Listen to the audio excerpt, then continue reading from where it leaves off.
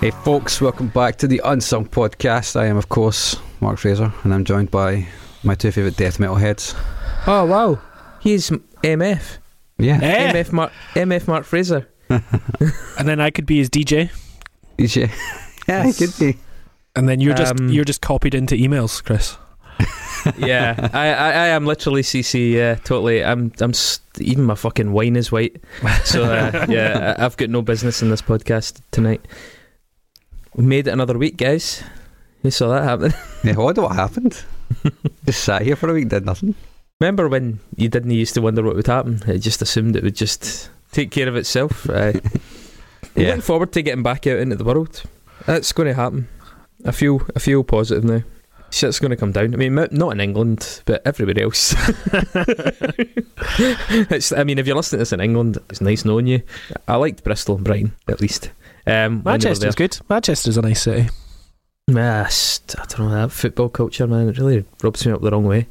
Saw Lambos. Saw fucking like everybody standing around the Lambo. Who's this? Oh, he plays for like, I don't know, Rochdale or something like that. That's what kills me, by the way. See if Neymar rolls up in a Lamborghini, you're like, right, it's Neymar. So what? But see when people from like second division teams start rolling up in fucking Lambos, football needs to end. I think it's had its day. This is nothing to do with the fact that my own team Celtic are fucking dreadful, and I've had like the season from hell. They've had the season so bad that somebody at some point is going to make a really compelling documentary about it. But yeah, I think just it's time to just call time on football. Yeah, just bin it. I mean, it pretty much is, because it's crowdless now and they're just fulfilling fixtures. It is like you're just watching two businesses play each other. You might as well let's put some bank accounts in a spreadsheet and have them play Pac-Man. Might as well watch that. That is it, yeah. And the guys that you're watching do it are all, the sort of equivalent of venture capitalist multi-millionaires. They're just so fabulously fucking rich, and they've all got going concerns and businesses and fashion fucking brands and stuff. It's so hard to relate, isn't it? Yeah, we might as well just watch Elon Musk playing solitaire. Fuck. It's got about the same sort of... He'd probably find a way to do that mad though. Like there'd be something wrong with it. But yeah, I don't know how big a fan I am of Manchester. I do like it. I've got friends there who I like a lot, but that's despite their city a wee bit. They'll punch me in the face the next time they see me. Luckily the virus is keeping us apart. Can't reach you. And apparently it affects your memory a wee bit, so hopefully if they get sick, and they're English, so let's face it, they're gonna, the bit of them that it damages is their memory, and they don't remember me slagging Manchester. Hope they're listening. That'd be nice. If you're listening, right in. Bit of gallows humour for a Monday before the virus takes you. A Friday if you're a sub, but Speaking of subs, by the way, holy shit. Speaking of subs, can we get some more? Can we get more? Yeah. Remember that thing that we occasionally do? Yeah, we've got some cool stuff on Patreon, so go and check it out. Patreon.com/unsungpod. Lots of cool tiers you can get involved. We're about to make a custom t-shirt for someone, and I heard that the album that he's picked has got 3 babies on the front, so that'll be fun. Yeah, that's an easy one to do. Yeah, I mean, there's some good stuff in those tiers. There's custom designed and printed shirts. There are playlists at the very low end. There's we choose you an anthem, and if we get enough of them, we'll give a wee anthem shout out at the start of one of the episodes. What else have we got? An ABBA episode is definitely coming at some point in the next month or so. An ABBA episode as a result of new subs. Also, I mean, if you're a real baller, a high roller, you get to choose the subject for one episode, and if you're a real high roller, we're talking like a Rumford type high roller, then we will let you come on an episode. Yeah, and we've done that twice, and it worked well both times actually. Mm-hmm. And if you're the highest of high rollers, if you're Donald Trump rich, then that's not very rich. Let's nip that in the bud right now. If you're Elon Musk rich, we will come to do a podcast in the same room as you when it's socially acceptable, which may be 2023 if you have that much money. It'll be worth it. Yeah, subs would be nice, please. We're doing quite a lot of work in this, so give us just a couple of quid. That's so fucking... Oh, it's so demeaning just saying that, isn't it? I'm going to have to edit my voice saying that, and I promise that I'll make a loop of it from my phone, and in the morning my alarm will go off at 8 a.m. every morning. Skis a couple of quid. Skis a couple of quid. Just skis a couple of quid. I do have one other thing I want to say, and it's that we are careening very quickly towards 100,000 downloads, which is fucking crazy. So if you don't have any money or you don't want to give us money, then please tell a friend, tag us in something, that's also very nice too. 100,000 downloads, and the podcast probably buys us a piece and a coffee. We are really poor at converting the ratio of listeners to now a piece is Scottish for a sandwich. Oh, sorry. Yeah. Not American for a handgun. Yeah. We haven't bought any handguns out of the proceeds. It would be nice. I mean, that could be our objective. If you can subscribe to Unsung Podcast so that we can go from buying a Geely piece to a loaded piece, then we would really be making it at that stage. And would be equipped for the next 4 years. Impending downfall of society, you mean? General. Yep. Talking white supremacy, why don't we get 3 white guys to talk about MF Doom? Again? 2 weeks in a row? What's that all about? I guess, 2010 was when he wasn't allowed back in his home country. Moved to London, away from his family, his 3 kids and his wife for 2 years. So must be pretty fucking weird. And I guess that's also when people started catching up with him and his influence. That's when Tom York starts talking about him and stuff like that. Yeah, that's true. 2013 they did stuff together, is that right? Yeah, so it's quite interesting because the Keep the Cuffs, he did that obviously in London, and the other guy. Catch a throat full from the fire vocal with ash and molten glass like I am Jala Joko. The volcano out of Iceland, he'll conquer and destroy the rap world like the white man. Learned from a pro as a mentor. Started with a bird nest and burnt it to a center. That's the first time the fucking Guardian really switched on to him, wasn't it? Yeah, yeah, exactly. That's when you know, it's over now. Oh, fuck. That's what I was going to say. Like, it's weird because people are catching up with him because Damon Albarn's on this record, Beth Gibbons is on this album, Dave Seatek, the producer, big producer, he does a remix. Tom York and Johnny Greenwood do a remix as well of songs from this album. Splendor's plenty fun, left many strung. Agenda 21, I had your third eye cry. Your side blown, ride on. Forgot to sign the guide stone. Yours truly, all caps tomb. Assume if you're gloomy, or boom to your tomb. Governor, which is the only song MF Doom is on it, as credited as featuring MF Doom, which is weird even though he raps over pretty much most of the album. You need land for murdered Indians and represent them. Gold is up, urging all thugs, trading out chains for cash and splurging on drugs. A more secure investment, food and water, a couple of gallons for your cutest daughter, and thank him as a Yankee fellow Southerner. Tom York said that was his single of the year in 2012. There you go. I think it's fine. It's cute to hear him sort of rapping over something more modern. The beats are quite electronic and kind of filthy feeling. It feels really modern. And the song with Beth Gibbons on it, she does like this kind of ghostly, kind of spectral vocal. On a song called GMO with almost kind of LP style synths in it. It's actually pretty cool. I read that he got quite heavily sort of I would say infatuated, but he was very preoccupied with sort of diets and GMO, genetically modified crops, and all the kind of like the Neil Young shtick, the Monsanto kind of stuff. I believe that became quite prominent in some of his later work. Yeah. Can I just say though, I do wonder where that would have led him, because it's a weird one, that one. It's right in the cusp, because along with that kind of understandable concern about some of these giant agricultural and pharmaceutical companies, there's also like a fair bit of like pseudoscience. I mean, even just with regards to GMO, the amount of actual proper science showing any real dangers for GMOs is pretty small. And so I think like it would be interesting to see where, in terms of narrative, I don't know where he finished, but that can be a slippery slope, that one.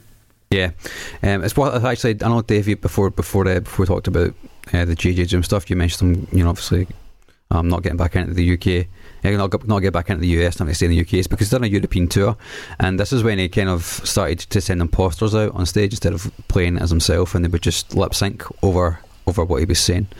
This is literally the first thing I knew about MF Doom, was that we were actually offered an opportunity to book him at one point for an event we were putting on, and one of my fellow organisers refused point blank, because he at that stage had too much of a reputation for sending imposters in his stead, and literally like riots kicking off in the venues getting smashed up. It was just like video leaking out, you know, people claiming it was deliberate on the part of the bookers, but they knew fuck all about it. They were just taking it at face value, pardon the pun. He actually came out and said not long after it, probably one thing he's often been accused of, actually, before I'll go back to that point I was just going to make there, but one thing he's often been accused of is that he uses the mask and the persona to kind of shield himself as a person from criticism, so he can get away with saying what he wants in the songs and all that kind of shit. I don't know how true that is, but I kind of started to think it might be partly true when he said that after this started to come out, the people were raging about the fact it was him. He was kind of taken aback. He was like, I never said this music was about the person that's performing it or about me. It's about a character, and anybody can play that character. I'll send a Chinese guy, I'll send a Blue Man Group next, I'll send a white guy if I want to. I'm the director, I'm the writer. That whoever's performing the music doesn't have to be me. I don't know if I really buy into that too much, to be honest. No. So my limited experience with it is that there's unfortunately a lot of like shysters and middlemen in certain areas, the hip hop scene, booking wise, and I think there's a lot of guys just seeing what they can get away with. Certainly for booking it, they take a lot more liberties, or some of the acts take a lot more liberties, and their agents do.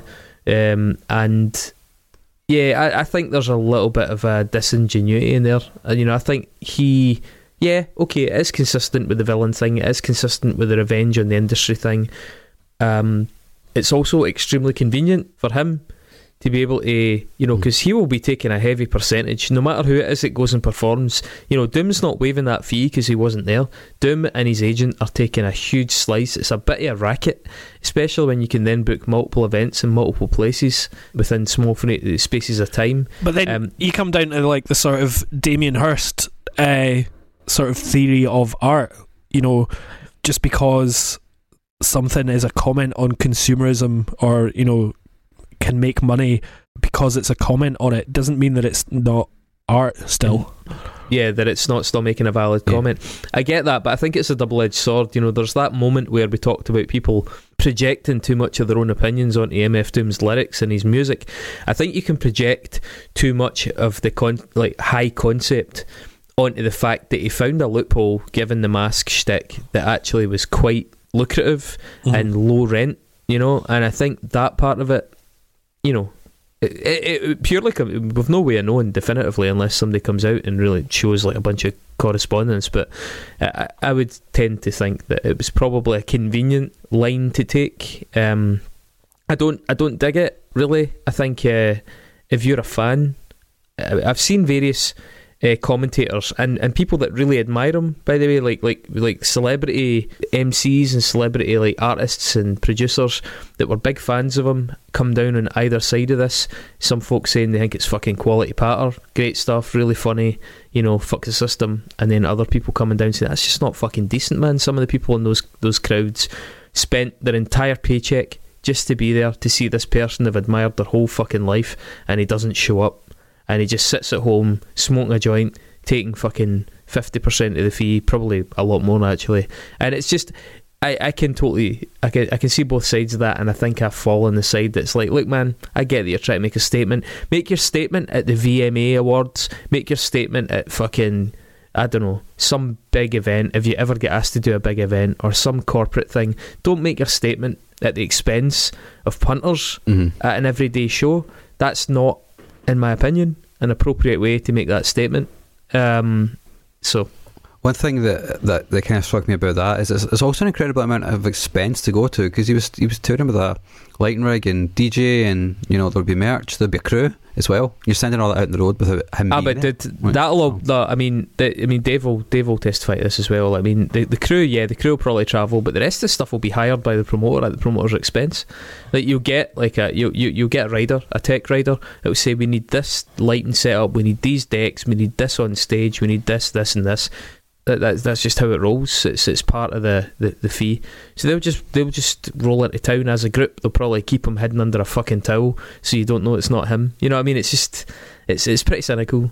There was actually some shows in America where they found out it was an imposter, booed him off stage, and he came back on because he was with the touring. He was with them. and he see, that's kind himself. of more interesting. And in fact, that's more. Yeah. The DJ and producer Sophie, I think it was back in like 2013 or 2014, just as that whole like PC music thing was kicking off, did a big performance. I'm not sure if it was at South by or it was in London, but they did it was like a big DJ set, and nobody quite knew who Sophie was, and was it a guy, was it a girl?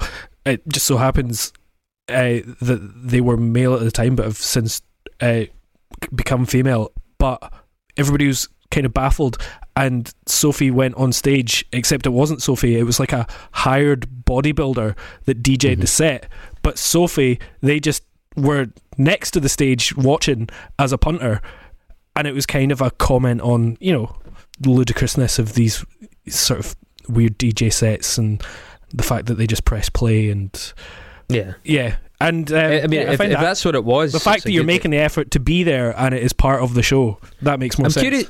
Curious about the logistics, though. I thought we said we were at the point where he wasn't allowed back into the US. So he started touring on the Born Like This album in America, and we'd done some shows in America where he was there. So he was allowed back into the US. No, he hadn't left yet. Before he left to go to Europe. This is in 2009. Right. So at the shows before he left to go to Europe, he sent out a fake Doom, but was at the shows, and he came out to diffuse the trouble. But then he decided to proceed with it for the next fucking 8 years. Well, he didn't do a lot of live shows, but yeah, that seems to be the case. But I mean, it actually happened more recently as well at a show with Flying Lotus, and that was Hannibal Buress that was under the mask, and that was the part of the joke. Nobody knows if Doom was actually a part of that or not. But yeah. I'm definitely at very, very best ambivalent on the joke. I mean, I don't really think very much of it as a stunt personally. Doesn't really sit well with me. It's not what I think it really depends on the context. I can see the merits of it, but I think it depends on the context. And if it's to punters, if it's to a bunch of people that saved up and probably travelled I mean, think about MF Doom. He's got such a dedicated fan base. People would travel for fucking hours and hours and hours to go and see that guy, and to then get there and feel shat on by somebody that you were so dedicated to. I think that's pish, really. After all that nonsense, he did a collaboration album with Bishop Nehru called Neruvian Doom.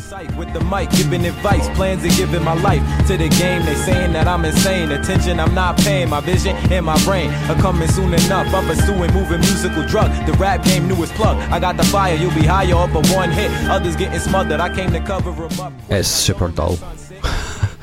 I never got that into Bishop Nehru. I always heard good stuff, but yeah. So it's Bishop Nehru on the vocals and Doom on the production, and it's just kind of boring. You kind of get the sense that after that massive outpouring of creativity in the very late 90s and the sort of early to mid 2000s, that his output slowed down dramatically, and his general quality of his output just wasn't as good either. The next notable thing he did was the Czarface album. Czarface. Czarface, yeah. It's like Scarface, but Czarface. Moving bodies like a human trafficker. What I'm stomping to, harder than an inmate on a conjugal. Launching you with rocket fuel, live at the barbecue. Rebel lioness provide a spark for you, and I ain't even digging to my arsenal. Don't take it personal. You know the bit. Czarface meets Metalface, which is the album they did, and it's fine. It's got a really old school vibe, but not too overdone on it. I think it's got a couple of cool tracks. Captain Crunch is a cool song. It's got a kind of early 90s boom bap vibe that kind of harkens back to his KMD days, which is nice, and it's got a hook in the chorus. On a deep level, you see metal and sound off like a tea kettle. Slower spot up lovely, with no reference to skin color. God don't like ugly. Wise man once said not to showboat, and treat the yacht the same way as the rowboat. There's also a song called Astral Traveling, which is it's actually got like a weird 90s death row vibe. Money should have done the opposite of listen to you. I'm dissing you too. You do the shit a picture would do. Because being a rapper ain't something you fit to pursue. He Mr. Magoo. This blind dummy couldn't see the sentinel. My dick go in and out of holes like it's an exit wound. The left strong like the Bolsheviks and socialists. It's something you've never really heard him put his vocals to before, and it feels quite aggressive as well with the kind of synth in the background. I like that one too.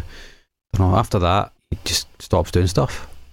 He was supposed to do a collaboration album with Ghostface Killah called Doomstarks, which I spoke about, and Flying Lotus is came out and said more recently that he was actually working on a collaboration album with him as well. Mm-hmm. But no idea if that'll ever see the light of day. And apparently, over the course of the however many years, he was working on Madvillainy 2, which may get released this year. Well, that's the one that jumps out. Yeah, I mean, that given that this album is head and shoulders in all the lists, his top album, and seems to be the revered thing. If they had enough material to pull together a decent sequel, I think it would go down a bomb. A couple of songs had just been released for Grand Theft Auto Online, like some they do different heists every. I don't know how the fuck it works. I've never gone online. It's too scary. But it's one of them is a Flylo collab. It's called Lunch Break, and then the other one is with Bad Bad Not Good. Sexual enhancers, symbolisms in Hollywood, jolly good. Shows us how evil will manifest, or probably could. Divine beings, mind freeing. Conquistadores, chocolate.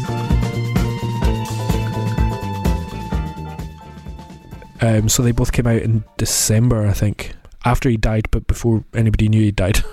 Mm-hmm. Are they any good? Yeah, I really like the Bad Bad Not Good one. Flylo's pretty cool. Yeah, they are both pretty cool, actually. Fucking hell, imagine the embargo and that shit. You're like literally releasing a guy's music, and his agents are, well, do you think the company even knew he was dead? I don't think anybody knew. That's the thing. Mad. He did stuff on it. He's done obviously done a lot of other collabs on and off as well. He's done one with West Side too. He did one with the Avalanches. Days with Frankie Crocker Rock. From a stock known for his illy right hook to make Rocky block. That's no poppycock pirate. We can keep it irate, or we can keep it irate. Tidily, we'll keep it 100 from the heights and all the lights. Yeah, that Frankie Sinatra with Danny Brown. Yeah, and he also did.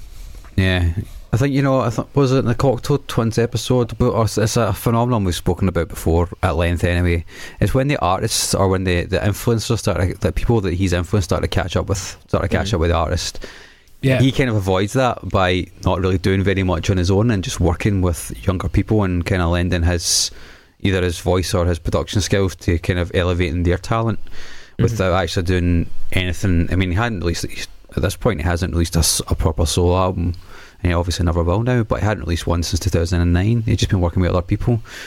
Maybe he was aware of that fact. I don't know. Yeah, I mean, we're always talking about the phenomenon of, like, why don't artists just stop releasing music rather than tainting their legacy? And maybe that's a conscious decision. He's like, yeah, maybe I don't feel relevant anymore in terms of putting out actual records, but I still feel like I can contribute overall. So, fair play. And I guess as a bad guy, he'd maybe also won, maybe fulfilled his purpose as well in a lot of ways. He did get revenge in the music industry. No doubt I don't think he was rich, but he was probably pretty comfortable doing what he was doing. Yeah, and I think even in terms of how people saw him, he went from being dropped by a label, not being specifically, particularly well known in the early 90s, and then throughout his work over that decade became pretty legendary. He could probably retire and think, yeah, done pretty well. Can move to that Tracy Island. I mean, yeah, Chris, you mentioned your favourite rapper's favourite rapper. If you're coming to this as somebody that isn't necessarily into hip-hop, then understanding just how influential he is often a gateway to, appreciate him. Everybody from Mos Def. I bought Madvillainy on vinyl and I didn't even have a record player at the time. He just wanted to buy it so he could look at it and appreciate it. Then, like Childish Gambino, he had a cool voice, he was rapping about comics, he was doing punchline rap way before anybody was doing it. Like, there's a video of Tyler, the Creator, and El Sweatshirt side of stage when they're on tour, and then they managed to go and see MF Doom, and they're like just fucking giddy school children, and they're just like, holy fuck, I can't believe we're seeing him. Danny Brown makes a really good, he's got quite a few good quotes about him, and he says about Madvillainy in particular, he says, I never knew that you could write an entire album without hooks and make it sound that good. He broke the rules of songwriting. Then Open Mike Eagle, who we've covered before, his flow, I have to be careful with his flow because his flow lives in my heart and my mind. He's got to be conscious of just not copying MF and ripping off MF Doom all the time. Yep. And then everybody like Lupe Fiasco, Nas, and then even Drake got called out. I think he put up a graphic on Instagram of MF Doom, and he got called out by all the underground rappers saying, "Oh, you're just trying to act cool by liking MF Doom." So the fact that MF Doom is like this badge of credibility, but then Drake came out later and like he just did a bunch of Instagram stories of his favourite hip-hop artists, and MF Doom was like one of his 10, so he's influenced everybody, from the underground to Drake, King Pedo. Yeah. Also, something I wanted to kind of pick up on is he released his albums, released his solo albums from Food onwards on Rhymeseers Entertainment, which is the record label that's run by Slug from Atmosphere, or Atmosphere, I guess. He also appears on an Atmosphere song on their album The Fishing Blues, which is really, really good. We keeps it flowing. Wrote this poem from a swollen place of deep knowing. Reaped it sowing. They scared of the dark as night approaches. Until the time comes, some run like roaches. Stop, drop, pop a slug out the mag tag. Dug it out, brag. Hold on to your bug out bag. That's actually the first time I've properly heard him, believe it or not, which is weird. But ever since I've listened to his entire back catalogue, every single rapper that I like has got a bit of his voice. And particularly Sage Francis, actually. Sage Francis, not only his flow is quite similar, but a lot of the production stuff that he did, he takes a lot from that. And Killer like Mike. I said, Killer Mike, LP too. LP sounds like him a lot. I think it's a New York thing too, but there's straight up bits of flow that LP uses that would not sound out of place on an MF Doom record at all. And he is, of course, the nexus for all of our hip hop artists. Every single person that we've done on this podcast has either worked with them directly or been sort of in the same orbit as people that have worked with them, or even just like rapped over his beats as well. It's insane. I think the only person that I struggled to connect to him was DJ Shadow, because he started when MF Doom was in the Wilderness. They didn't work together directly, but they'd certainly done shows and had worked on the same albums with the same artist on different songs and stuff. So he's touched everybody. Every single hip hop artist we've done, and as Dave said, every single rapper you like is probably likes MF Doom.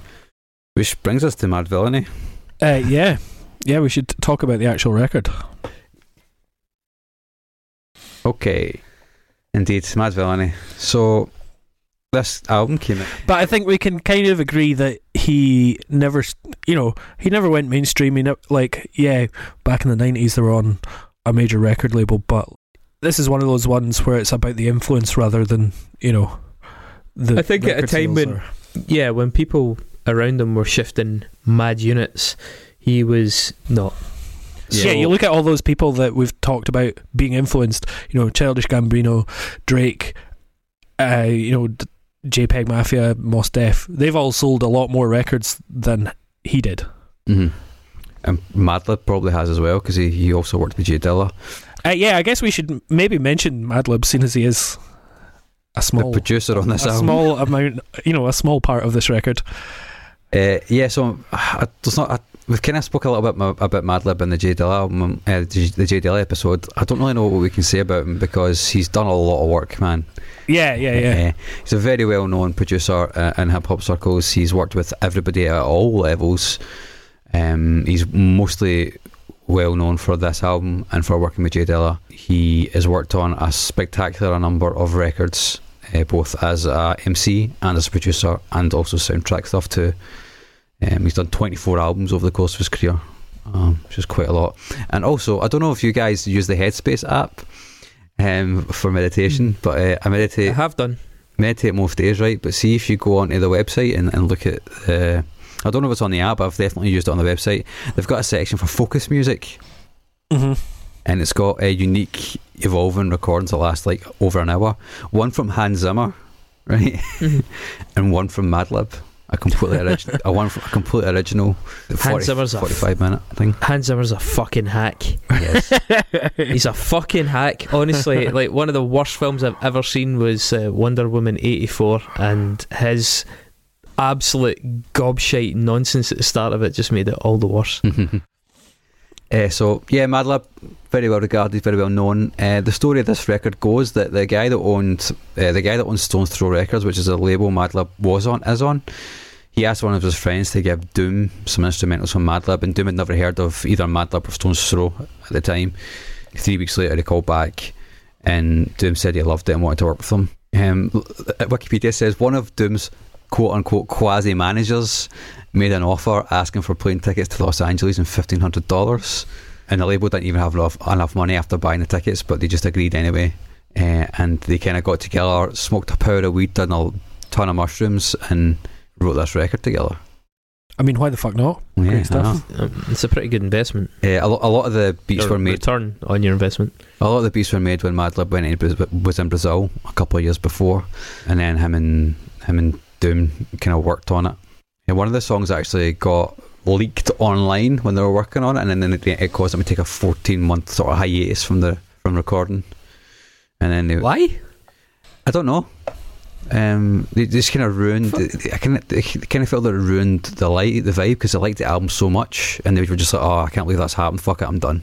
Madlib went and do something else, and Doom went to do Doom stuff. Yeah, I think they just got distracted because they kind of got pushed out of their vibe a little bit. That's bollocks. But they actually. When does that? It's like when somebody happen? interrupts you trying to masturbate. You know, oh god, right? I'm just going to make dinner then. I actually turned out for the best, because even though the leaked song was received really, really well, Doom went away and re-recorded his whole vocals, and the kind of more relaxed vibe that you have on this record was not the original take of it at all. I just don't see how that's something that happens. I take Dave's point about getting caught chugging, but I mean, just in terms of, you know, a track leaks online, so you abandon the project for 14 months, that doesn't tally at all. That just sounds like Wikipedia bullshit. But they used the time to refine this album, so I'm thinking whatever happened, they did take time away from it because they had to release other things. Obviously, Doom released 2 albums. Madlib went and worked with Jay Dilla, and then they came back and started to work again on this, and they changed it up, and that seems to have worked in its benefit. Mm-hmm. People who have heard both the older versions and the newer ones, they say that the change, like really whatever happened in the interim period, actually seemed to really help the songs that were already pretty good, made them even better. It also got the hype flowing a little bit.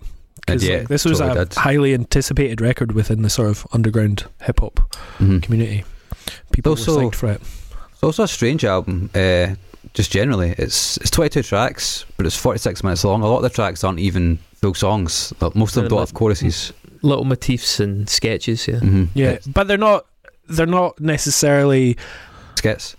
Yeah, like they're not necessarily skits. Mm-hmm. They're just more short parts of the record that sort of fit. They're not just like throwaway little bits.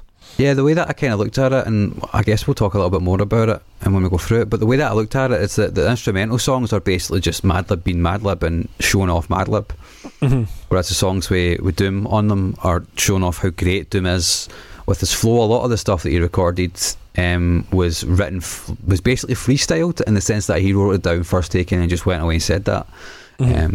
And probably because he was high as fuck, that's probably why I wrote it down. But the arrangement of this record, all the samples are on it. You can see all the samples in Wikipedia. Won't fucking go through all of them, but there's a lot of really great shit in it, used in really interesting ways.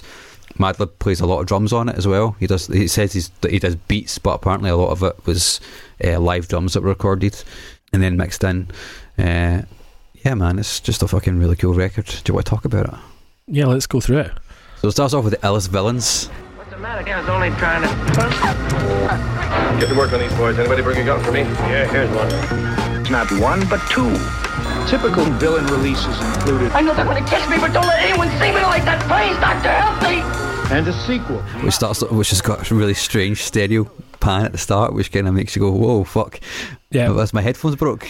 It's a good headphone record, actually. That is great. Yeah, Madlib's beat in it is brilliant, man. It's kind of weird, kind of jazzy. It works really, really well. It's got some really fun samples. You can actually tell Doom's had a hand in the production at some point because of those samples. It's kind of cartoony kind of things. Obviously, it's just an intro, but it sets the scene quite well. Yeah, definitely. Then accordion. Dastardly and Muttley with sick laughter. A gunfight and they come to cut the mix master. ICE Cole, nice to be old. Y2G Steve twice to threefold. He sold scrolls, lo and behold. Know who's the illest ever, like the greatest story told. Yeah, it's got like this laid back accordion sample, which like Doom also mentions as well, but it's got this big bubbly bass line, which I think is really sort of pre-Flying Lotus, that sort of Ninja Tune vibe. It's really warm, I saw a lot of people commenting on how this track in particular was really, really influential on a lot of the styles that followed it, such as Flying Lotus, Thundercat, people like that. It was a lot taken from this, but this tuning especially seems to have been a bit of a sort of enduring bit of composition. Yeah, I mean, and Doom's rhymes as well are so good in it. His delivery is very chill, very laid back, and you can totally see his wordplay on full effect. So I know we've kind of spoken about it in the last episodes and this one as to what we actually mean when we say he's a good lyricist or when he's clever. He does a lot of internal rhymes, and he also plays about with the sounds of words to kind of make them rhyme as well. I capping. Is he still a fly guy clapping if nobody ain't hear it? And can they testify from in the spirit?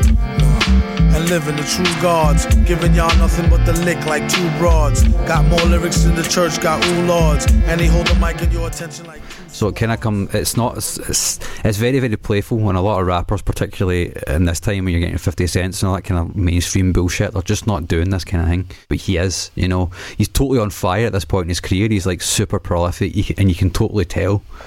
It apparently didn't have much time to work on any of the songs because of how little time they spent together in LA. But this was one of the first beats that he got from Madlib, and a lot of the writing from it was just off the top of the head before he walked into the booth. So it feels a bit. It's got obviously a through line, but it does feel a little bit freestyle as well, which is what I like about it. But see, for me, man, the thing I love about doing the most is just the sounds, that the syllable sounds. The consonants and assonants, when he just the way he plays with them internally in bars, it's just I fucking love it, man. Yeah, that's so like good. Something that gets picked up a little bit because it's sort of flow of consciousness. He is telling stories, but it's not necessarily the story that's that important. It's more about like the shape of the word and how they sound on top of what they mean. That's like really interesting, and like he's verbose and wordy, but he's using those words as colours rather than, you know, telling the story necessarily. Yeah, he does actually do a bit of storytelling on this album as well, but he does both, and I like that. It's playful. Yeah. The next song's Meat Grinder. It's got a nice little segue at the start, which kind of bridges the accordion and Meat Grinder together. In escrow, just say ho, I'll test the yayo. Wild West style fest, y'all best to lay low. Hey bro, day glow, set the bet, pay dough before the cheddar get away. Best to get Mako, the worst hated god who perpetrated all the favors. And then it's got a bit with a mental trumpet sample and some vocal, which is actually from a Frank Zappa song. And then it kind of drops into this kind of really dirty shuffling beat and a nice guitar part, which kind of gives the song its hook. Yeah, it's the production's actually, it's kind of like DJ Shadow at his funkiest, that sort of vibe, like that jazzy bass line. Yeah, and the sound of the percussion is like so subtle in the background, but it's fucking amazing. I love it. Yeah, and this flow here, he talks about the insanity of MF Doom as a villain, but then talks about how his shoes are shite at the end of it, which is quite funny. Yeah. Got me reaching for those old tan Elises. And he's just like, oh fuck, he's not that badass. You get Bistro, which is a wee interlude. Offer you the finest in the finer thing. How do you do? 24 hours a day, 7 days a week, 365. How do you do? How do you do? Yeah. Live on the beats, we have the one and only Madlib. How do you do? We also have King. And this is just like introducing the guests that are about to appear. Yeah. Doom, real or Doom and Quasimodo and King Ghidorah and Victor Vaughn, they're all on it. It's like it's just two guys, but there's like 5 people on it. Yeah. Which is quite funny. Apparently this is the one song they wrote after the leak. So after the album, or after parts of the album had been leaked, this is one of the only songs that they did release that they did afterwards. So again, the benefit of kind of taking distance kind of made them kind of conceptualise it a bit better. It's got a really fun beat as well. Raid works really well after this, I think. Yeah, check, listen up. Yeah, now, how man hold heat like Clint East's reborn. Leave a with more holes than a dartboard. Haters watch him, Hennessy, double shot and drink like the answer to the problems at the bottom. That piano riff that comes in just like works really well. This is actually more high energy, I think. Yeah, it's the most upbeat so far. It's got the cartoon samples, but they're really distorted and kind of chopped up by Madlib, which is cool. This is where Doom does some of his best character work, I think, throughout his entire career. He talks about the villainous nature of the character and how his bars are about like violence, but then he talks about how the metal fellow has been rapping since New York license plates were yellow with blue writing, which is something that only happened in the late 70s and mid 80s to the mid 80s.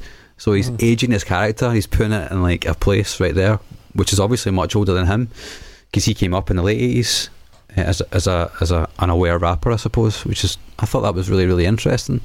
And it's got a guy called MED on it who's got a decent verse, but it's just not as clever as Doom, I don't think. Yeah. And then America's Most Blunted, which was released as a single. He dealt with stress so well. Wild guess, you could say he stays sedated. Some say booted, some say faded. Someday prayed that he will grow a farm barn full. Recent research show it's not so darn harmful. Sometimes you might need to detox. It can help you with your rhyme. And it's just absurd. Well, I mean, it's truly about getting high. It really, really is. Yeah. Obviously, they were like high as fuck when they recorded it. And a lot of people have done songs like this, man, right? So many rappers have written songs like this, but it just comes across so cheesy and poorly executed, and I think they do it quite well, because Doom's pure deadpan. Aye. 27, 80. You can even ask my reverend. Willie knows how the Phillies roll, really though. I spent my last go. He got the sticky gold. I sparked the lot. But don't f with speed, the trees will see. Quasimodo crew. We get keys. You know, and Madlib's like the announcer, he's like the TV host. That's a good description. For some reason I never thought of deadpan at all, but that is what MF Doom is a lot of the time. You know, there is humour there, but he's just pretending it's serious, but you know the humour is there. See the bit at the end where he sort of pronounces marijuana and he sort of spells it out. You know, he spells it wrong. Did he? I think I did notice that. Marijuana. Doesn't someone laugh as well after he does that? Yeah. I think which is funny. And if you Sick Fit, which is another little it's a proper electronic interlude, which is just Madlib doing Madlib stuff.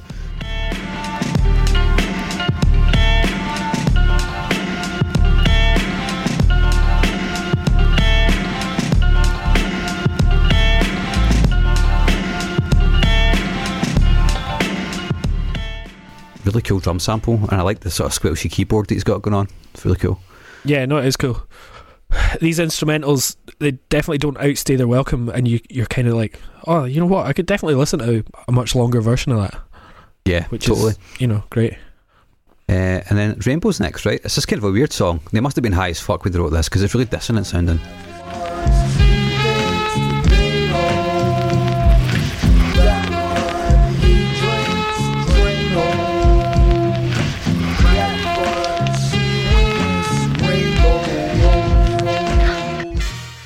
And Doom is slurred like hell, and he's singing. Yeah, he's not the best singer, but he's going for it. he does go for it. I've read some people who if you go into Rap Genius, you can see like people's like annotations of the lyrics and stuff. Some people were saying that the reason he's slurring this is because he's maybe Doom is just drunk Drano himself. Kind of funny, I suppose. Yeah. It sounds a bit like something you'd get in Harvey Birdman with those sort of 60s thriller TV show horns. It's weird, but I dig it. Yeah, I mean, because it's like about mental illness and drug addiction, and it's still funny, but it's deadpan and it is serious as well. And then it's kind of got this narrative turnaround where he's talking about himself at the end. It's great. Yeah, Curls comes after that, and it highlights one of the things that Doom does quite often throughout his career as well, as he talks about himself in the third person. So he raps about Doom as the character.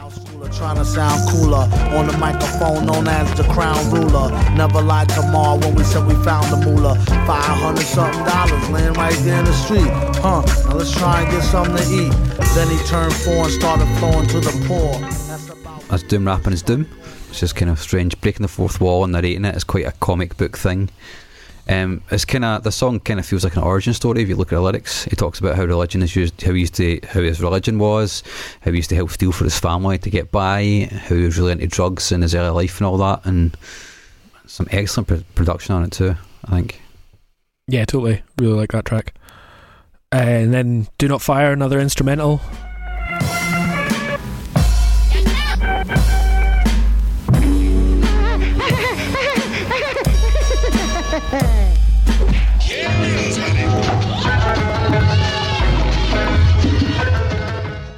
Comes quite quickly after the last one, doesn't it?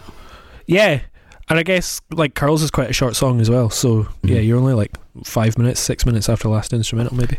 It's interesting to see if you look at the liner notes, you'll see that the people, the instrumentals are only credited to Otis Jackson, to Madlib. The only, every other song on that record is co-written with Doom, apart from the instrumentals. Ah, okay. Money Folder was also released as a single. Panic, can't understand it, ban it. The underhanded ran it, planned it, and left him stranded. The best, any who profess will be remanded. Yes, sir, request permission to be candid. Granted, I don't think we can handle a style so rancid. He flipped it like Madden did the old jazz standard. Yeah. It's got a singly feel, even though it's got a weird interlude in the middle. Aye, totally. I like the lyrics in it, man. He talks about making money, and there's actually a little bit of subtext to the song. It's kind of about the value of music and the value of the monetary value that music has. And there's a few lines in it where he talks about how his art has so much value that the amount of lyrics he's got, he basically has to break them down into different entities in order to actually like get everything out there. And that's exactly what he did. You don't know him. Mad how he expand work but won't show him. Poor guys, what a sight for old sore 4 eyes. Now hook me with 2 apple pies and a small fries. All rise, so far art as a ruple. So raw, break it down and make quadruple. It's crucial. You know, he did this, he did King Ghidorah, he did Victor Vaughan. It's quite self-referential, quite clever. And he says, he's got a really cool line in it where he talks about taking a swipe at the mainstream and saying if he broke down all of his dense lyrics, then he could probably make quadruple the amount of money that he's making right now. Then Shadows of Tomorrow. Because once upon a time there was a yesterday. Yesterday belongs to the dead, because the dead belongs to the past. The past is yesterday. Today is a preview of tomorrow, but for me, only from a better and happier point of view. My point of view was the thought of a better and try reality. Oh man, Quasimodo rapping on here, and Madlib. I don't know what I think about this. I like the production on this. Yeah, apparently the lyrics for a Sun Ra poem. Yeah, that's something that like we never quite touched on it, but he was always into like that sort of Afro-futurism thing, you know, and we talked about in terms of funk and stuff like that, but that's always been a slight theme that he went back to. Mm-hmm. Can I put your mind at rest? Mm-hmm. That's definitely going to feature in the Nexus. Oh, Sun Ra? No, Nice. I mean more so the Afrofuturism. Okay, cool, nice. I don't like Quasimodo. I don't like the pitch shifted vocal that Madlib does for that, man. I don't. Yeah. It really gets them, and I know it's a poem, but it's nonsense. This is just complete fucking nonsense. I know he didn't write it, but still, not a fan of that one. And then another one's an instrumental, right? It's Operation Lifesaver, aka Mint. No, it's not. Sorry, it's not an instrumental. No, there's a little bit. Yeah. I went to breathe out, but then she made me cough hard. Contacted God and let him know to slip to him. Fine, and how are you doing? Can I get you a drink? This one's a shoe-in. Awkward situation that I'm on a mission to ruin. Her big button smile was like camo. But it's only a minute. This is a short track though. Yeah, it's just a song about a girl with bad breath. That's it. Yeah, why not? God, well, there you go. 41 cover. And then Figaro. The dough rake, daddy, the flow make her fatty shake. Patty cake for fake. If he wasn't need a baker's man, he'd take her for her masters. Hit it once and shake her hand. Want some old thank you, ma'am, and ghost her. She can mind the toaster if she signed the poster. This is like one of the big, huge tracks. Yeah, I think it's probably one of my favourite. I think it is actually my favourite song on the album, to be honest. It's quite. Yeah, it's up there with Meat Grinder for me. Stand still, boast your skills close, but no krills. Post for polils, post no bills. Coast to coast, Joe Smoes flows ill. Go chill, not supposed to overdose, no dose pills. Off pride tykes, talk wide, do scar me. Off sides, like how Wharf ride with Starfleet. There's a lot of character work on this again for Doom. Talks about his backstory and how women love him and stuff like that as Doom for the mask and shit like that, which is quite fun, especially in the context of the character. There's a really cool guitar bit looped in it, which kind of creeps around the background from Madlib, which really plays off of the ridiculousness of Doom's wordplay and all the double entendres that he's using. And the rhyme pattern, see obviously we spoke about it earlier on. but his rhymes, the way that he sort of constructs his rhymes, this is a really great example as well, this song. Some crazy internal rhyming that actually jumps across bars. It's kind of pulling them from different sections of the verse. It's fucking really clever, man. Yeah. This is maybe my least favourite track. Dope poetical excerpt. Who's the expert? Wow. With the physical frame, whose mental was tame to get over in this musical game. When the Madvillain breaks your dome, you'll see your interval depth was written for those that slept. We took 100% unpredictable steps. Yeah, Doom isn't even rapping. It's like a Wild Child. It's just, yeah, it's just not that. I don't know why it's on there, to be honest. Yeah, it's not that interesting. It really isn't. But the next song's not bad. Who's the real thugs, killers, and gangsters? Set the revolution, let the things bust, and thank us. When the smoke clear and you can see the sky again, there will be the chopped off heads of Leviathan. My friend, I call them strangers. Anybody talk to them, end up... Strange Ways. Uh-huh. Yeah, no, I like that track. Chris, do you know an SP303? It's like a discontinued Boss sort of sampler drum machine sort of thing. Yeah, I know what you mean, the Dr. Sample. Yeah, cool, nice wee gadget, the kind of thing that Luigi would throw me under a bus for. Yeah, totally. And I think Strange Ways and then Rhinestone Cowboy were just Madlib producing this in a hotel room in Brazil with his SP303, a record player and a cassette deck. It's sort of similar to Jay Dilla using the MPC. Aye. It's a similar vibe. It's quite minimalist, but there's a lot of adaptability within those machines, and you can do some pretty wonderful things with them if you have enough time and enough weed or morphine. Or morphine, yeah. Or mushrooms in Madlib's case as well.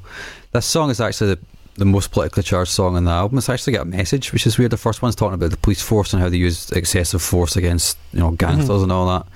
And the second one's about the Western military-industrial complex, particularly around Israel and Palestine. Good luck with that. Yeah, the whole thing is about, for me, I kind of look at it as how even the bad guys can make you think about the world in strange ways, so I'm not that bad a guy.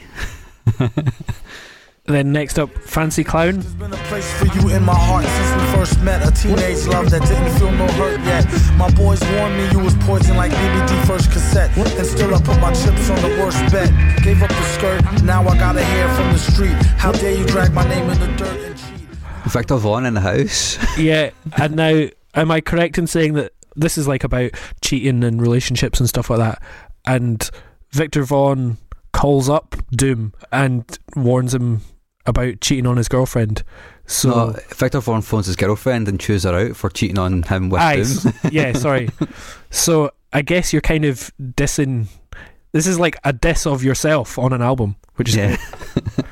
It's weird to see his personas interact in that way, because one of them's totally absent, and it's really clever. It's you can see the difference between Victor Vaughn and Doom here, because it's a lot more straight ahead. There's not a lot of playfulness in what he's saying. It's a lot more angry and explicit, but there's a lot of cool wordplay going on as well, and dense imagery, which is nice. Mark, editor's note here, am I overthinking this, or do we have to specify that choose or it is quite different for similar signs in Scottish parlance? Yes. I just think we're maybe taking a wee bit too much for granted there. So basically, gives her a scolding or a row. Yeah. Right. Yeah, nothing more intense than that. Yeah. The sample on it from Madlib's is cool. It's got a really soul-like beat. Don't make me have to pound this tin crown facing and risk being jammed up like traffic inbound from spacing. There's been a place for you in my heart since we first met. A teenage love that didn't feel no hurt yet. My boys warned me you was poison like BBD first cassette. And still I put my chips on the worst. It's juxtaposition between the actual theme of the song and the chaos or the anger of Victor Vaughn. So you may have noticed when you're listening through his discography that on the second half of every single one of Doom's, the albums that he produces or that he's worked on directly, there's always a song with a female artist on it in the second half, whether it's a vocalist or a rapper.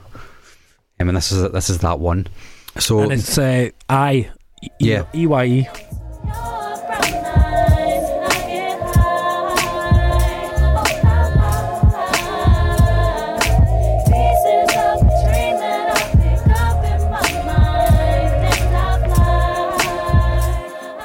Yeah, so Doom isn't on this. It's got a sample from a song called "So Good" by the Whispers.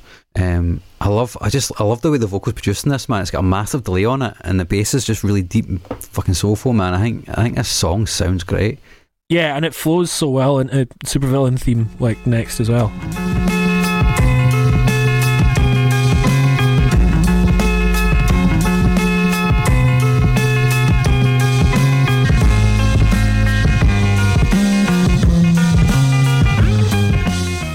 Yeah, works really well. And I think the singer is Stacey Epps. Yeah. And it sounds fucking great. And then we get the Supervillain theme, as you said, which that kind of rules. I like this. Aye, it's a total banger. Who'd have thunk it? It's very outro-y feeling as well. It feels like the album should kind of end here. I could imagine Pixies doing it.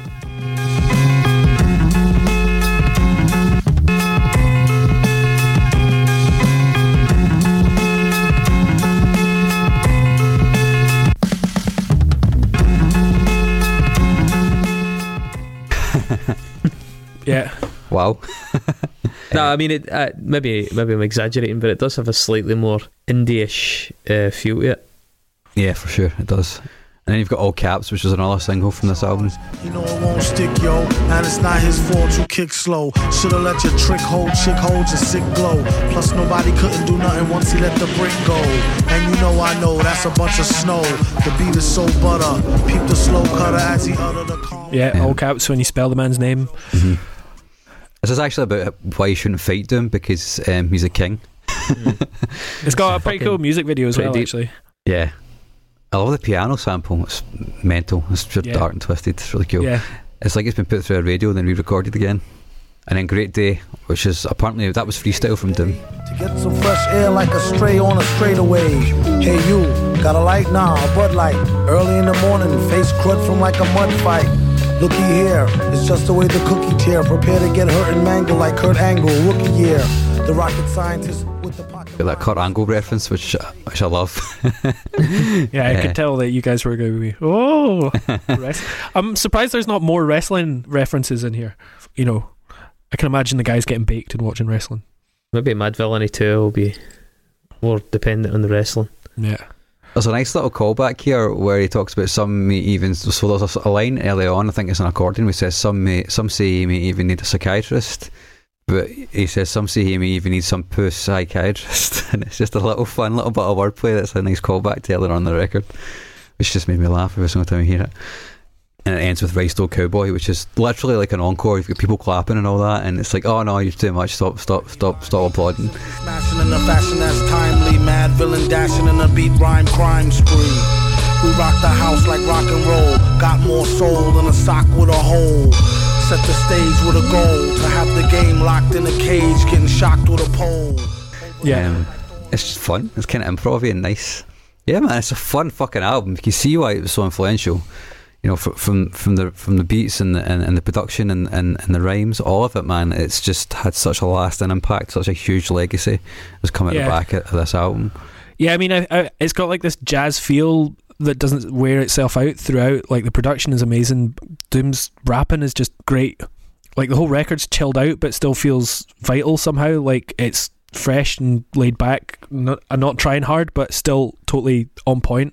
And I was thinking in terms of hip hop records that we've done before and what have the three of us all liked, and I guess like nice real live drum sounds and samples, an organic feel, like non-quantized. You know, it's not all just rigid as fuck. Great flow to, you know, the rapping, obviously. Fun, intelligent lyrics that aren't necessarily just up their own arse. Yeah, and it ticks all those boxes. For me, I think it goes in, but I think now that we've done it after MF Doom's sad passing, I'm not entirely sure if it can be classed as unsung anymore. Well, yeah, it's interesting. This is the first one. This is like the first album that we've done because an artist has died, and I guess, yeah, you don't know who's going to come at your funeral until, you know, you're dead, and you don't know what your legacy is until you've stopped making music. And I guess after he died, people realised how fucking big a deal he was. But I think maybe to kind of cut through the noise, I would say that this guy's kind of affectionately known by many as your favourite rapper's favourite rapper. And this is, I think, unanimously hailed as his best work. Yeah. It's magnum opus, yeah. Yeah, this album didn't go gold, did it? Yeah. No. Like I said, it only just went silver in the UK, like, after he died. Yeah, so I mean, it's probably safe to say that it's on song, on those terms. Chris, did you enjoy it? Not really. All right. Nexus. Who's first? This is the first time we're seeing Nexus tonight. Will it be the last? What do they have in store for us? Not good for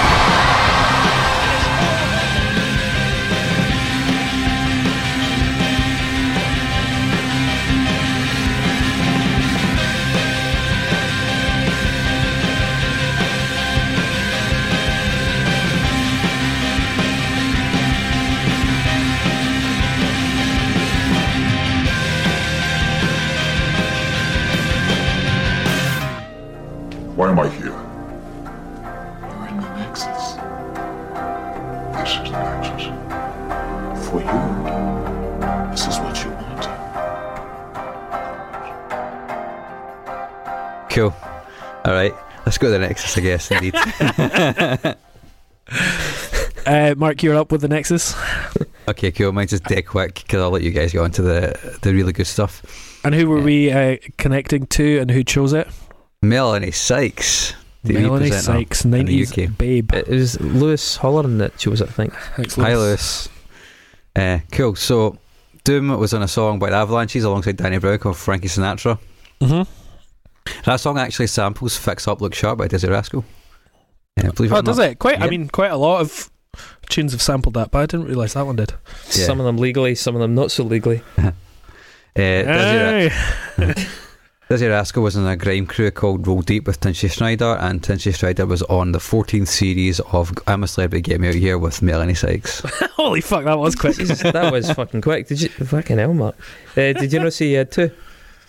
Yeah, I've got another one. So it's the same song. So that Frankie Sinatra song at the end of it's got a sample of Favourite Things from The Sound of Music. Yeah. And that was written by Rodgers and Hammerstein. Rodgers and Hammerstein also wrote Edelweiss. Well, they used Edelweiss in The Sound of Music. They didn't write that. It's a traditional German song. Hang on a minute. I just wanted to emphasise how impressive this is. Mark's actually doing this off the top of his head. I'm watching him right now and he's not consulting notes.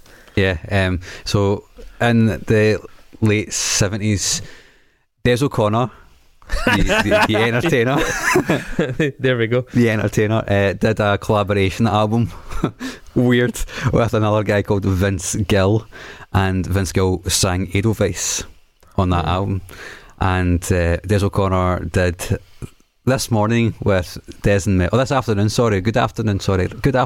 with Des and Mel, and the Mel was Melanie Sykes. Yep. Wow. Alright, will I go next, Chris? Yeah. Or do you want to go was up? that guy, by the way, that Vince Gill guy, I'm pretty sure he joined the Eagles at some point. Really? Like, yeah, the kind of latter day Eagles. Anyway, Wow. so that's bullshit trivia for pensioners. Dave, you go for it. Alright, well, so I remember we were talking about like how we put together our nexus, and what I've done is I've found a really good bit of trivia and then built from both sides to do it. that. That's like a new way of doing it rather than just my trying to favourite find. way. Yep. So see if you can tell what the trivia is. So yeah, MF Doom's famous mask, later versions of his mask were based on a prop from the 2000 film Gladiator. Yeah. Gladiator. I was thinking I could go down the Russell Crowe because he was in that shit. He's got, a shit band and stuff like that. But no. Joaquin Phoenix, who was in Gladiator, I think he won Best Actor for his portrayal of Johnny Cash in Walk the Line. Johnny Cash was like country legend, and there's a duet of him and Hank Williams performing Waiting. They've done a lot of stuff together, like contemporaries.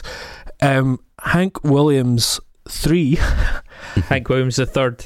Well, I like to call him Hank Williams 3, like he's a sequel.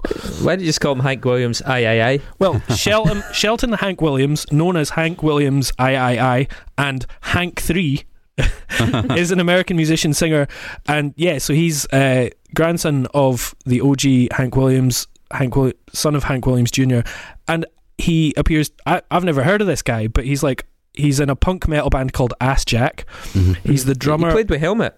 Yeah, I didn't know this. He played bass in Superjoint Ritual, all these things, and on Damn Right Rebel Proud, he sings the line, "This song is written and dedicated for G.G. Allen." Okay. So G.G. Allen, in Wigfield's mid-90s pop hit Saturday Night, in the video where she is getting ready to go out dancing on a Saturday night, she picks up a photo of G.G. Allen and kisses it. Fuck off, really? Yeah, that's fucking legit. Well, I think it's safe to say we know what the kernel of like the trivia was. That is amazing. That is amazing. Yeah, like, it's so weird. I should maybe check who appeared in, like, who directed that video or something, or who was prop master. But maybe Wigfield's just really into scat punk. I don't know. Let's just reiterate that for the listeners. In Wigfield's Saturday Night video, she picks up a photo of G.G. Allen, the guy that used to shit and smear it on himself on stage and died in crazy circumstances. Fucking maniac. That's who she... And kisses a photo of him. And he's like wearing 2 party hats and he's covered in either blood or poo. Probably both. Why one? Yeah, exactly. Anyway, I mean, Wigfield... she was obviously huge in the 90s off that Total Banger, and appeared on a lot of TV shows, one of which was Fully Booked. Do you remember Fully Booked? It was like the Scottish summer version of Live and Kicking. Oh yeah. So whenever Jamie Theakston and Zoe Ball took like 12 weeks off, Fully Booked was based in like some fake hotel, and it was filmed in Glasgow. Grant Stott was like the presenter. And so Wigfield appeared in Fully Booked, as did... Yeah, that's the photo. Chris has found it. Many celebrities appeared on Fully Booked, one of whom was Donna Eyre. She was the Geordie woman. Geordie. She was in Biker Grove. Did she go out with Ant or PJ or Duncan? I can't remember in Biker Grove. Anyway, she was also a presenter of The Big Breakfast, the 90s cultural phenomenon and Channel 4 breakfast show, of whom Melanie Sykes was also a presenter later on. There you go. Good work. Wow. Good work. I mean, that simply because of that G.G. Allen factoid, which it does turn out is true, because I just looked it up as you were doing that. That's going to be a contender for best Nexus of the year, and we're only in the fucking 3rd week of January. Thanks. I'm happy with my new format. That was superb. One slight factual correction. Joaquin Phoenix was nominated as Best Actor. He didn't win it. Oh. Reese Witherspoon won Best Actress. But she was in, sorry. Just I was thinking she wasn't in Gladiator, but no. The line just I was like, I don't remember him getting it for that. I would have thought it would have been a strange role for him to get it for anyway. Okay. MF Doom at one stage in his life followed the teachings of a guy called Malachi Z. York. By the way, we're going to find out a bit more about this guy. Malachi Z. York's real name, Dwight York. Is it really? Lovely. Malachi Z. York was the leader of the New Albion movement. He is also currently serving 135 years in jail for 197 counts of child molestation. Fucking hell. So the New Albion movement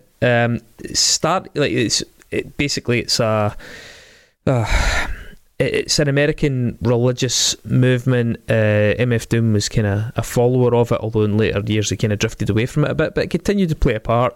He went back to like certain services. Dwight York, Malachi Z. York, started a number of black kind of Muslim groups in the 60s in New York City. He eventually sort of left Muslim theology and started to incorporate other aspects of different like religions into his beliefs, such as Kemetism, which is sort of Egyptian theology, and even through to like UFO mysticism, the Afrofuturism, cryptozoology, a lot of conspiracism that was, and just went hand in hand with a lot of the Afrofuturism at the time. Eventually, he moved to Georgia, and in Georgia, he built a compound really called Tamare, which I think is an Egyptian phrase. That's familiar. And this movement became known as the United Nuwaubian Nation of Moors. As I say, it pulled bits out of Islam, Christianity, Judaism, Egyptian religions, UFOs, esotericism. It used, it was quite influential for a while. The local community in Georgia weren't big fans of it. They basically had this sort of religious compound of people that some of whom had been quite militant in their beliefs at certain times. Georgia isn't the most racially tolerant state in the 70s and 80s, and they had this giant fucking compound of sort of religious extremist people of colour, and they weren't delighted about it. So Malachi Z. York and the Nuwaubian movement used some of their influence to make appeals to like national level black advocates to push back against the surrounding community. Now, as I said, he is facing a lot of charges of child molestation. A lot of charges, 197 of them. A lot of the community around him, and to this day, some, especially some black civic leaders, still claim it was a conspiracy against him, a bit like R. Kelly. It's one of those kind of eye roll moments. And in fairness, he managed to sort of persuade some fairly influential people to get involved in it when it seemed a little bit more harmless. They also tried to run candidates for Republican seats and local sheriffs, and York also worked under the moniker Dr. York in New York City, producing music. And at that time, the Nuwaubian movement actually permeated the work of a lot of musicians in New York. It was quite influential, and obviously people like MF Doom fell under that. He had written stuff on the side as well, extensively, about many other aspects of religious groups that were sort of a concurrent with them, let's say, including the 5% Nation. The 5% Nation, also known as Nations of Gods and Earths, was started by Clarence Edward Smith, also known as Clarence 13X, who later, I think quite modestly, just titled himself Allah. He at one point actually in New York had preached from the same pulpit as Malcolm X. The 5% Nation taught black people, black community, that they were the original chosen people of God. I think we're all kind of familiar with that. The New Israelites and all that kind of movement. One of the interesting quirks of the 5% Nation is that they renamed, amongst their own community, they renamed a lot of American cities. Just to give you some of those, Harlem was renamed Mecca. Brooklyn was renamed Medina. Detroit was renamed D-Mecca. It's a little bit gangster. New Jersey, this is a good one, renamed New Jerusalem. There you go. Don't have to change the initials, but it's a little bit of a claim, because I've been to New Jersey. It's not the promised land. St. Louis was renamed Saudi. Sure, that went down well. Dallas, this probably went down even worse, was renamed Sudan, which just sounds like more like a diss. Connecticut, optimistically, was renamed New Heaven. And again, no, it doesn't quite live up to that. And Milwaukee was renamed, and I have no idea why, because it's totally incongruous, Cream City. There you go. Anyway, the 5% Nation teachings were influential on a lot of musicians. LL Cool J was a big fan. Ghostface Killah and Raekwon from Wu-Tang Clan. Gravediggers. Jay-Z was actually a bit of an acolyte. Erykah Badu was a prominent follower of them, and her quite famous single On and On, the lyrics are actually about the beliefs of the 5% Nation.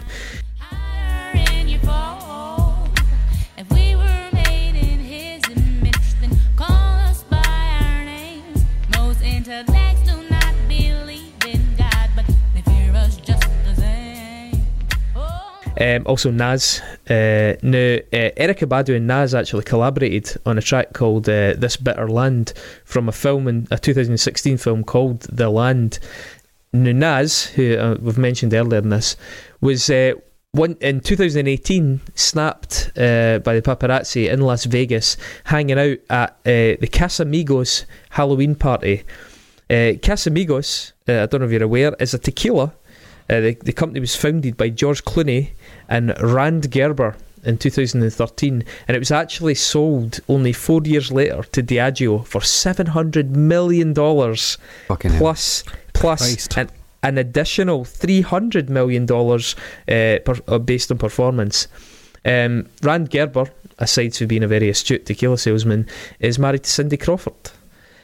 Cindy Crawford, in the late 90s, was invited to lunch at Kensington Palace, met the whole family. Excuse me, just had a sneeze. Allergic to the... Is that you're allergic to any mention of the royal family? Yeah. How creepy, right, get how creepy this is. We're almost there. Get how creepy this is. Cindy Crawford was invited to Kensington Palace because 13-year-old Prince William fancied her. Right? Well, I mean, at least it's the other way around. At least it's not a prince of elder years inviting 13-year-olds around. So, you know. That's true. Well, they've ticked that box as well. But, I mean...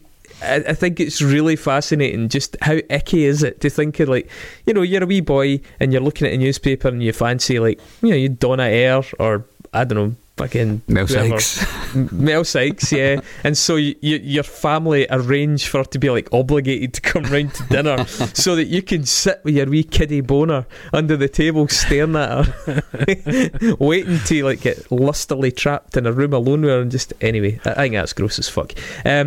Prince William with his wee lusty boner. There's actually a fringe conspiracy theory, right, that says that Osama bin Laden died of renal failure in 2011, and the USA, I'll tie this in, and the USA froze him, right, so that they could keep him on ice to then stage the killing at a later date, so that first of all, so that Obama could damage the ratings for the Celebrity Apprentice finale in 2013 as a fuck you to Donald Trump, and also so they could avoid clashing with the ratings for William and Kate's wedding.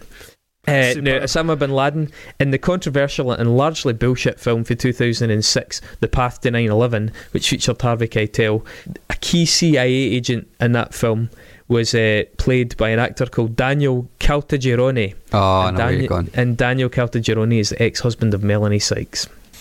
Great work. Fantastic work. Ticked a lot of boxes there. Yeah. I had a lot of making up to do, guys.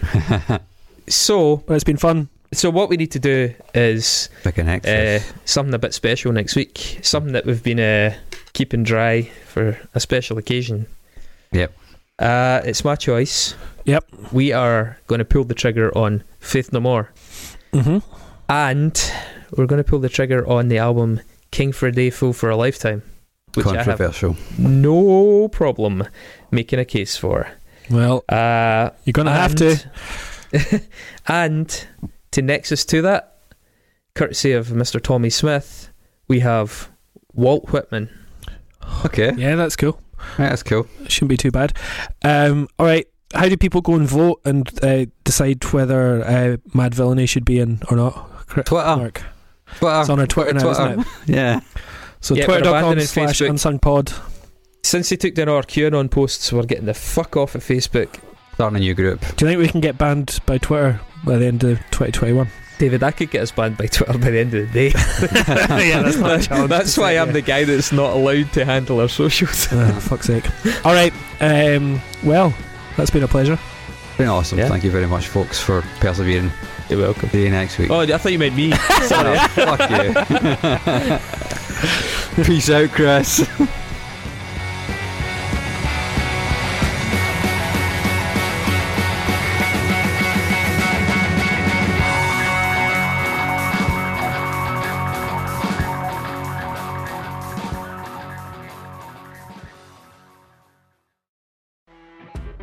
You know when you're listening to a true crime story that has an unbelievable plot twist that makes you stop in your tracks?